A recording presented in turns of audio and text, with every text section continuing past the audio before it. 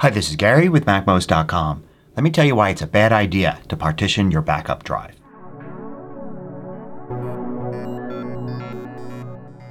MacMost is brought to you thanks to a great group of more than 1,000 supporters. Go to MacMost.com/Patreon. There you could read more about the Patreon campaign, join us, and get exclusive content and course discounts. So I often see Mac users get an external drive for a backup and then decide to partition it and use part of that drive for something else. For instance, let's say you start off with a new Mac Mini. Could be an iMac, Mac Studio, MacBook Pro, MacBook Air, whatever. You've got a new Mac and let's say it has a 1 terabyte internal drive. And you do the smart thing and decide to start a backup. So you buy an external drive.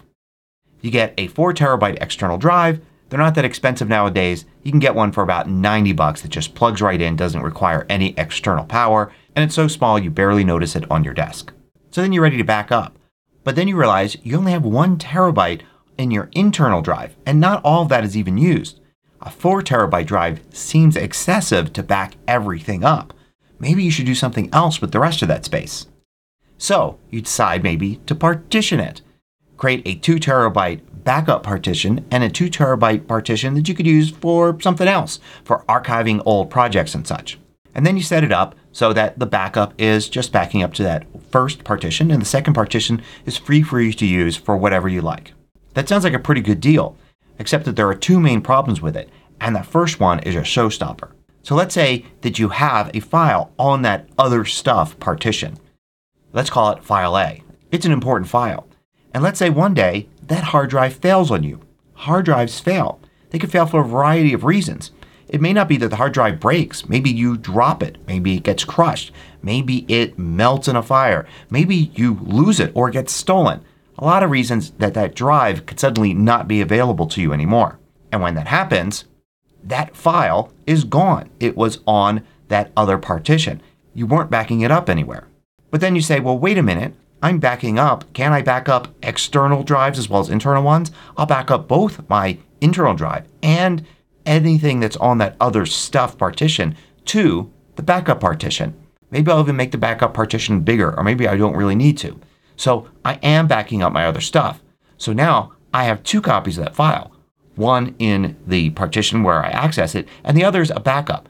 This will actually help in some situations. If you accidentally delete that file from other stuff, then you can recover it from the backup partition. Or if you make a change to it, you can go to the backup partition in Time Machine and recover an older version of it. So it will help in some situations.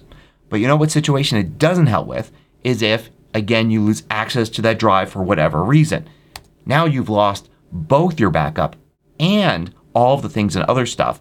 Even though you actually had 2 copies of that file, an original and a backup, both of those are now gone because you don't have that drive available anymore. The short term for this is basically single point of failure. Your original and your backup are on one drive. That drive acts as a single point of failure. If you lose the drive, if it gets stolen, if it melts, if a meteor hits it, whatever, you have lost the original and the backup in one single failure. And for this reason alone, you should never partition a backup drive. Just have it as your backup. Don't have any other files stored on it anywhere in another partition or otherwise. Now here's another reason this is a bad idea. You may think that because you just have 1 terabyte of internal storage and maybe half of that's being used, that 2 terabytes is more than enough space to back things up. And indeed, it will work fine for a little while. But eventually, all of the space in your backup will fill up. Now, how is it possible, say if you have half a terabyte of data, that it could fill up a 2 terabyte drive? Well, remember, Time Machine is an incremental backup. So it's going to keep versions of your files as you change things. Like, for instance, as you write your novel and your word processing document changes every day, it's going to save new versions of that to the backup. So you can go back in time to yesterday's copy or last month's copy or the original copy from last year. In addition, if you delete files, it's still going to save a copy in the backup. So you create a large file, maybe a video project, and now you delete it. The last copy of that file is still going to be saved in your backup. That's the whole point of a backup, because if it was an accidental deletion, then you want to be able to recover it. And you may not realize that you accidentally deleted it until a few days, a month, 6 months later. So the backup drive will slowly fill up as you create files, modify files, and delete files. So even if you're not using anywhere near 2 terabytes of storage right now, you eventually will hit the limit on the drive. Now ideally it would take years to do that, but it's going to happen a lot sooner if you decide to partition the drive and only have a 2 terabyte backup rather than having a 4 terabyte backup. So you want to give Time Machine as much space as you can.